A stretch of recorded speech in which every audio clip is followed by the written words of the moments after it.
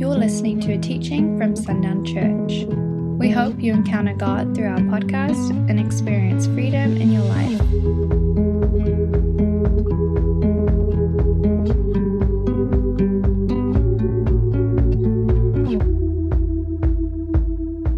Just starting with review what we've done over the last several weeks. When the world encounters us, a son or a daughter of God filled with the presence of God, what are they left with? This has been the topic of conversation over several weeks. Now we're looking at 6 particular takeaways that they should be left with. 6 foundational things that they should encounter, they should be left with as they encounter the sons and daughters of God. And the first of those being that God is good. The second one that we talked about is that nothing is impossible. And those two are both experiential things. They cannot experience that in us if we have not experienced it for ourselves, have testimony to it, and then remember that we've experienced it. We're very good at forgetting all that God has done. We forget the goodness of God in moments of difficulty. And He could have been good to us yesterday, but today is a hard day and I've forgotten the goodness of God. So we've come to this understanding as well that you can't give away what you forget that you have. And so I can't give this away. These people can't be left with these encounters if I forget my own testimony, my own experience with the Lord and the things that He's done for me, the things that He's spoken over me, and what I know to be true. And then most recently, we've looked at the third takeaway, and that is that Jesus has won absolute victory. And this has been one of the most profound studies for me as far as just looking. I mean, all of this is amazing and it's profound, but Jesus, this third point, Jesus has won absolute victory. And we concluded this one last week by discussing the reality that there is a life that we are not made for. Just reflecting on that truth, that Jesus has won absolute victory, has been amazing for me. Over several weeks. It still is amazing for me. There's such a life that is meant to be unlocked in the believer when we understand and operate in that reality that we are a product of Jesus winning absolute victory. And what absolute victory completely means is recognizing that there is absolutely no doubt who the victor is. And so this being the life Jesus won absolute victory and complete victory over is what we looked at last week. Things like anxiety, depression, hopelessness, doubt, division, fear. All of these things Jesus won victory over. So we born into victory, we born the day after, because we are not children, we are not products of Jesus before the cross. We are a product of Jesus after the cross. So we are those that are only meant to know a life of victory, because we are a product of the day after Jesus has won absolute victory. So we don't know war. We don't know a battle. We don't know a struggle. We don't know a striving. We don't know what it is to sacrifice to stay in the good graces of God. All we know is that we have to say yes to Jesus. His sin washes us white as snow. And then God, from that point on, will only see us as this new creation that has been washed by the blood of Jesus. Because Jesus carried and bore my sin. He who knew no sin bore the sins of man on the cross, and so that I could look to God and He would not see my sin. He would see the blood of Jesus. And that is the product that we have been born into absolute victory, and we are freed from all of these things. We are not meant to as believers, and this is really understanding that we are in the world, not of it. So we are not meant to know the things that are of the world. Anxiety, depression, hopelessness, doubt, division, fear. These are things that are of the world, fruits of the world. And we are not of the world. We can articulate these things. We can see these things. We can recognize what they are. But we are not meant to be able to wear them in our own story as, yes, I know what it is to live a life of depression and anxiety. We're not meant for that. That is not the life that we were born into so that we could experience the things that Jesus freed us from.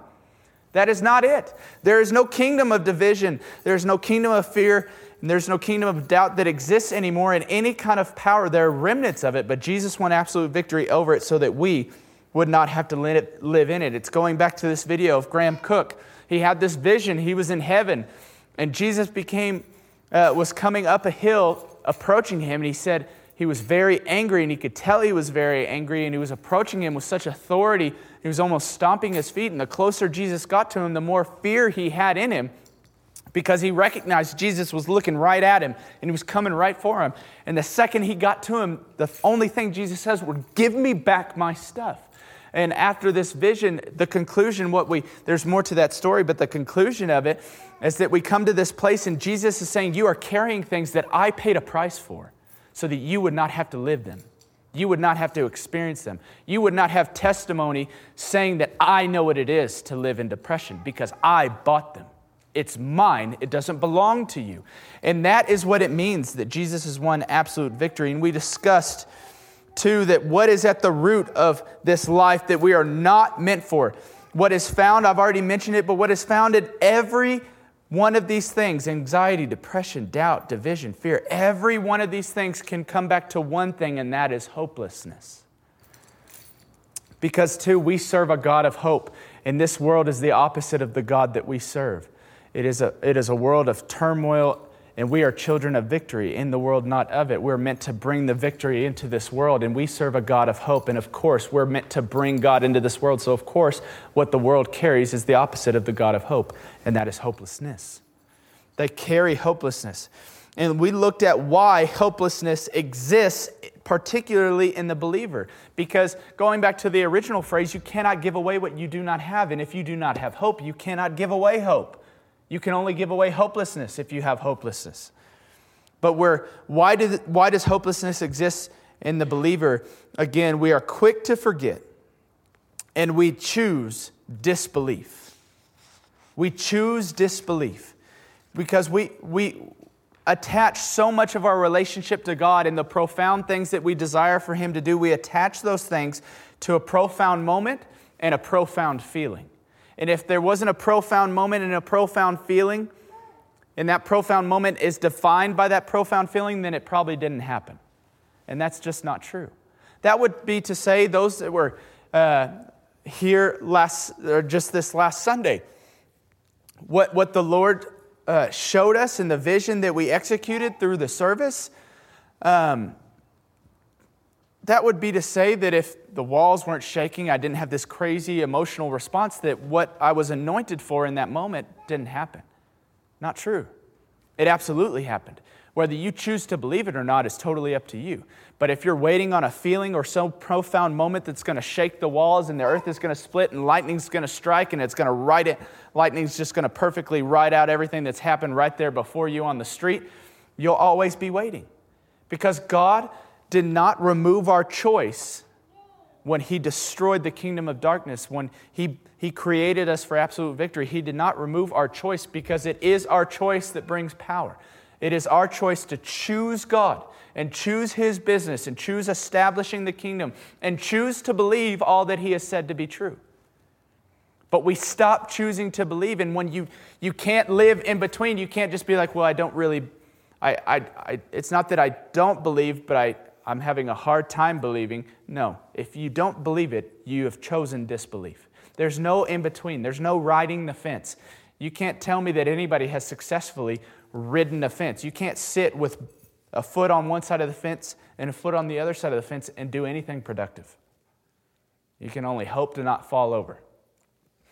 And to say that you could be on the side of believing all that God has done and the side of not believing all that God has done, that you could exist on both sides, is false. You will only exist on the side that believes God has done nothing. You cannot kind of believe that God has done things. You either believe it or you don't. There is no gray. It's black and white. And so we recognize that, and we talked about that, how we are meant to exist on the side of victory, and we are meant to choose to believe and be quick to remember all that God has done and all that He has said and all that He has spoken over you individually, all that He's spoken over this church, all that He's spoken over this community. It is our choice to believe in these things. And when we choose to believe in these things, we choose to believe that Jesus won absolute victory. And when I choose to believe it, and I'm quick to remember what that means for me, I can then give it to those around me. And they can then be left with that reality. They can then have this takeaway. They can walk away believing God is good. Nothing is impossible, and Jesus has won absolute victory. And all those three being rooted in hope because they encountered someone that carried hope. But I cannot give away what I do not have, and I cannot give away what I forget that I have. So we must remember the absolute victory we exist in and choose to believe in everything that comes. That doesn't make sense. We must remember and choose to believe absolute victory in every situation and everything that comes into our story. We must choose to believe in the absolute victory. So today, the fourth takeaway that we want to talk about, the fourth takeaway for an encounter with a vessel carrying the presence of God. And you are a vessel carrying the presence of God. That is what it says. I love in 1 Corinthians when it talks about that the temple of God is holy. And you are that temple. We are those that carry the presence of God. What a beautiful scripture, what a beautiful truth. So they should be left with this reality. As they encounter us, those that carry the presence of God, they should be left with this fourth takeaway, that they are significant. So this truth coming from us to them and over them, what the fourth point really is that you are significant. They should be left with this reality that I am significant. I'm not special. Not special. What a terrible word. I mean, that's like, I would never say to my kid, you're special. It just seems so lackluster, like I've forgotten something and I've run out of something to say. And so, oh, well, you're special. It seems almost as an insult. And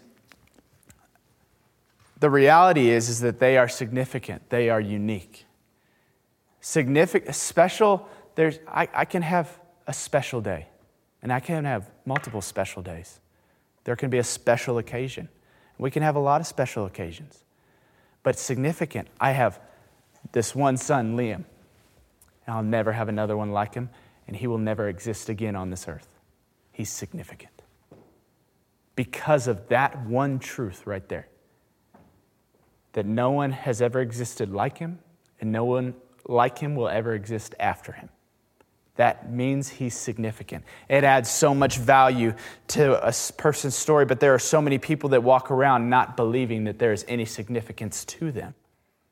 How far away from the truth that is, because what I just described over my eldest son, Liam, is true for everyone that has breath, that ever has had breath, that ever will have breath on this earth. That is the truth about them. Because you tell me, how many Jesuses have we encountered? There's only been one.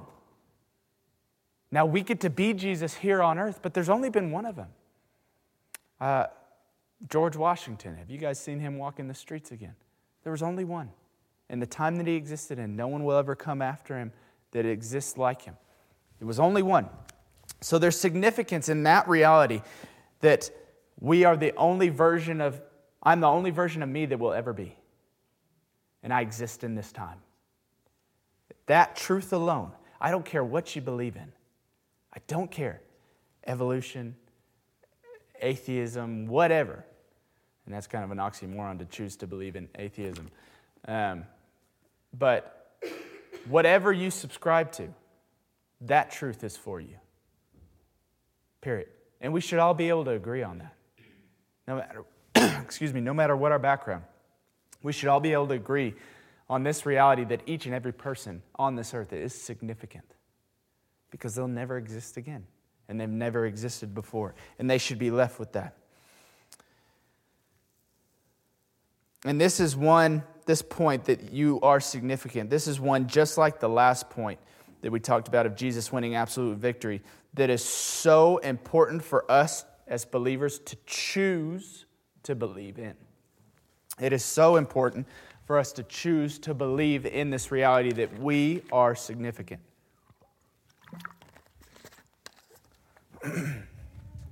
Because, again, and this is a new spin on this phrase that we've kind of used often. There's been several new spins on it, but you cannot give away what you refuse to receive.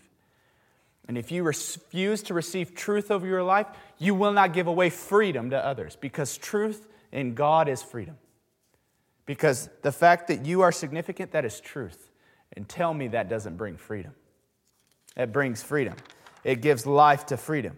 That's its purpose. But you cannot give away what you refuse to receive for yourself. You cannot give away what you don't have. You cannot give away what you refuse to receive. But why would any of us In reality, any of us believers, why would any of us struggle with this? Where can you give me evidence that you are not significant? You find me the scripture that says you are insignificant, because that's the opposite of significance. It has to say that you are insignificant. And I'm telling you right now, I got a lot of ammo to say otherwise, and you will lose that fight all day long. It doesn't matter what you've done, doesn't matter past circumstances, doesn't matter past experiences, because all that is said in here about your significance existed before any of us made dumb mistakes, right? It doesn't say there's an amendment to 1 Corinthians. Parker, he's going to steal money from his dad, and so therefore he is condemned and no longer significant. And he'll exist in 2000 and something. It's like, no. This word was written, and then we existed way after. And this word is true, no matter the things that we would do in the future. It was already true. It didn't matter what we were going to do. So we can't come up with any evidence that would say that we are not significant. Any moment, any circumstance that we've walked through, all of that would pale in comparison to the reality and truth that you are indeed significant. I have 4 scriptures that I'm just going to read, but there are thousands.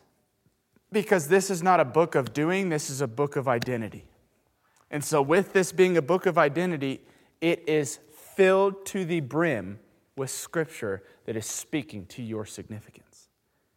You do not have to flip many pages to find truth about the significance that you carry. But I just wanted to read, these are 4 passages that are my favorite to talk about this subject. The first one, I already mentioned. I didn't have it on here, but you are God's temple. The second one, John 3:16. So simple. We read it. We think it's cute to have our kids recite it, but I don't think we ever spend any time really reflecting on the reality of this, that for God so loved the world, that includes you, that includes me, that He gave His only Son, that whoever believes in Him should not perish but have eternal life. He loved the world. He loved us. He's not talking about, well, I really like the plants, and I really love the pretty flowers. He loved the people that filled this place so much that He would send His only Son, that He who knew no sin would become sin for the righteousness. Romans 8:16-17, the Spirit Himself, the Spirit of God Himself testifies, bears witness with our spirit that we are God's children. And if we are children, then we are heirs, heirs of God and co-heirs with Christ, if indeed we suffer with Him, so that we may also be glorified with Him. If you say yes to Jesus as your Lord and Savior, and you choose a life of obedience operating in the will of God, you have a seat in heaven, in the throne room. Not just a seat in heaven, not just a seat at God's table. You have a seat as an authority, a co-heir with the only Son of God. That means you are then a son, you are then a daughter of God. A co-heir to the kingdom of heaven. You are literally royalty, is what it says. To the kingdom that houses the King that created all things. You are His heir. I would say that points to significance. 2 Corinthians 5:16-21. From now on, therefore, we regard no one according to the flesh. Even though we once regarded Christ according to the flesh, we regard Him thus no longer. Therefore, if anyone is in Christ, he is a new creation. The old has passed away. Behold, the new has come. All this is from God, who through Christ reconciled us to Himself and gave us the ministry of reconciliation. Not only did He open the door that we can be reconciled to God, but then He gave the ministry that He Himself authored, that we could then continue the work of Christ. I would say that points to significance. Verse 19, that is, in Christ, God was reconciling the world to Himself, not counting their trespasses against them, and entrusting to us the message of reconciliation. Therefore, because of all of that, everything that was just said, we are ambassadors for Christ. God making His appeal through us. We implore you on behalf of Christ, be reconciled to God. For our sake, He made Him to be sin who knew no sin, so that in Him we might become the righteousness of God. God making His appeal through us. If that doesn't alarm you to recognize the significance that you carry, that the Creator of the universe is making His appeal to those that are lost through you. You are the creation He chose to make His appeal through, to save the world and to author the kingdom of heaven here on earth, coming now, being present now on earth as it is in heaven now. He chose you. And it doesn't say some of us, it doesn't say select few. God making His appeal through us, those that have been reconciled to God. And if you believe in Jesus Christ as your Lord and Savior, you have been reconciled to God. And then given the ministry of reconciliation, anointed as an ambassador for Christ, and now God making His appeal through you. 1 Peter 2, 9 through 10. But you are a chosen people, a royal priesthood, a holy nation, a people for God's own possession, to proclaim the virtues of Him who called you out of darkness into His marvelous light. Once you were not a people, but now you are a people of God. Once you had not received mercy, but now you have received mercy. You are literally the testimony of the heart of God.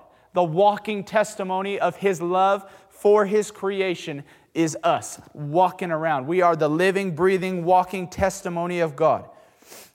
Jesus came, He died, He became sin who knew no sin for you to be restored back to God. What more convincing of your significance do you need? This has been this kind of a reoccurring theme over the last 2 weeks specifically, but just this thought of what more do we need to know? What more do we need to be taught before we're obedient? What more do we need to see before we live a life of action? What more do we need to hear before we believe all that God has spoken? What more? Jesus came and He died. If you believe that, then you cannot stop simply believing what that does. That makes you significant. Because He didn't just die so that you could go to heaven. He died so that heaven could get into you and then be established through you, a co-heir and an ambassador. That's what an ambassador does. An ambassador goes to a foreign land to establish that government in that land. That is what we're doing. So what more convincing do we need to carry the truth of our significance? And no more. And these are just these moments where we just have to proclaim this and we just have to believe this and we just have to settle into this. I was just in a counseling appointment before this, just talking to this person of just proclaiming truth and refusing to believe anything else. And they're in the midst of this trench warfare, this period of time where they've removed the lie, but they're waiting on the true identity to come. And they're sitting in this in-between phase where it's just messy and it's difficult. And they're rewiring the way they've thought for so many years. But it's 1,000 times a day sometimes. And some days you don't even have to make the decision. You just wake up and you know what God has said to be true. And you don't have an issue for a second believing it. And there are some days where you feel like you're crawling just to make it. Because you're bombarded with things that are not true about you and it just feels so overwhelming. But all of that happens, it happens to all of us, but it comes down to these moments where we refuse. Even if we have to crawl through the lie, I'll crawl through the lie. But I refuse to tolerate for my own life the lie of insignificance in our lives. My life and every breath I take has been anointed with great and more significance than I could ever measure. Because this breath has led to the next breath. And that breath has led to this breath. All of these breaths. So you got to think of my first breath, the first breath that the doctors heard, that my mother heard, my parents heard in the hospital that I took, was a breath that was building me to this one where I could speak the word of God. So that breath was so significant. And then the one that came after, because all of that was building to this place. So there's not been a second where you have been insignificant. Not a second. You know, think of it as parents. Even if you've struggled with your own personal significance, every breath, every moment led you to being a parent to those kids. And they're significant. And if they're significant, I've got to be significant because I'm their parent. And which parent would say to their kids, you are insignificant? Not a one of us. Not a one of us. And if they're not, they are from you. So you are significant. Period.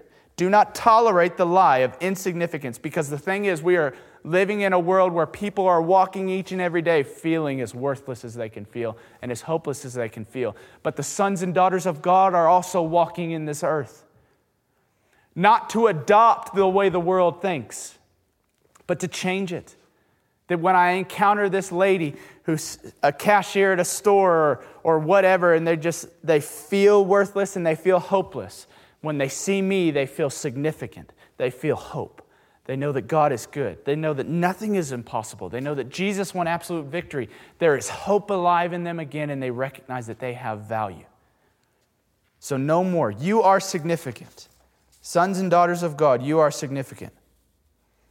And this is true of every person on earth. So approach them and talk to them and smile at them, believing that this truth is true about them. Every conversation you have with any person, even the ones we don't like, they are significant. And we who know the truth, we must recognize that as we are in front of them, as we are interacting with them, as we are passing by, we must recognize that this person is significant. It was so profound for me. I'll never forget this. It was mine and Sarah's 4th anniversary, I believe. And my parents took the boys. We were in Houston, and they had just built a really, really pretty hotel. And so we were going to go out to eat, nice place, stay at the hotel. And I'm not ashamed to do this. I love pedicures. I love pedicures. Massaging your feet, your calves. Oh my goodness. It's the best. So we were going to do that the next morning. But I remember I was waiting on Sarah for something. But I was standing in our room overlooking I-10, which is, if you don't know, I-10 is a 12-lane highway. Is it 12? It might be more than that. It might be 14. Anyways, all that to say, there's a lot of traffic, 24/7. And I was standing at this window.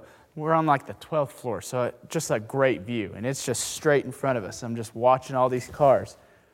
And I'm just watching them, and this thought hits me. How many of them know who I call them to be? The Lord just asked. I was like, oh. I just got overwhelmed, crazy overwhelmed. Because I stood there for maybe 5 minutes, and I probably saw over 1,000 people just in their cars drive by. So you're talking about in a moment, in a blink of an eye moment, I saw over 1,000 lives with complex stories, intimate stories, heartbreak, rejoicing, ups and downs, days that have been filled with joy and days that have been filled with sorrow. Such complex stories, parents, siblings, relationships, jobs, all this stuff. So complex, just as quickly as it entered, it was gone from my story. And the Lord was teaching me the value of every second we're given. We must carry the truth that we know, and we must make sure that we believe it for ourselves so that they can believe it, because sometimes we're only given that second. But then I began to dream. It's like, okay, I'm a son of God, and I'm dwelling in this place. Is there just a presence that these people are, I'm 300-400 yards away from the highway, is there a presence that they're driving through? They're just, for a second, they're hitting the kingdom. And for a second, they're being left with God is good. Nothing's impossible. Is that possible? And I'm like, no, that's impossible. So, yeah, that's probably what God's in the business of doing, because nothing is impossible. So, all of that to say that there is not a second to waste. But before I can leave anyone with the impression that comes from the heart of God that they carry a great and immeasurable significance, I must first receive it for myself, that I carry an immeasurable significance.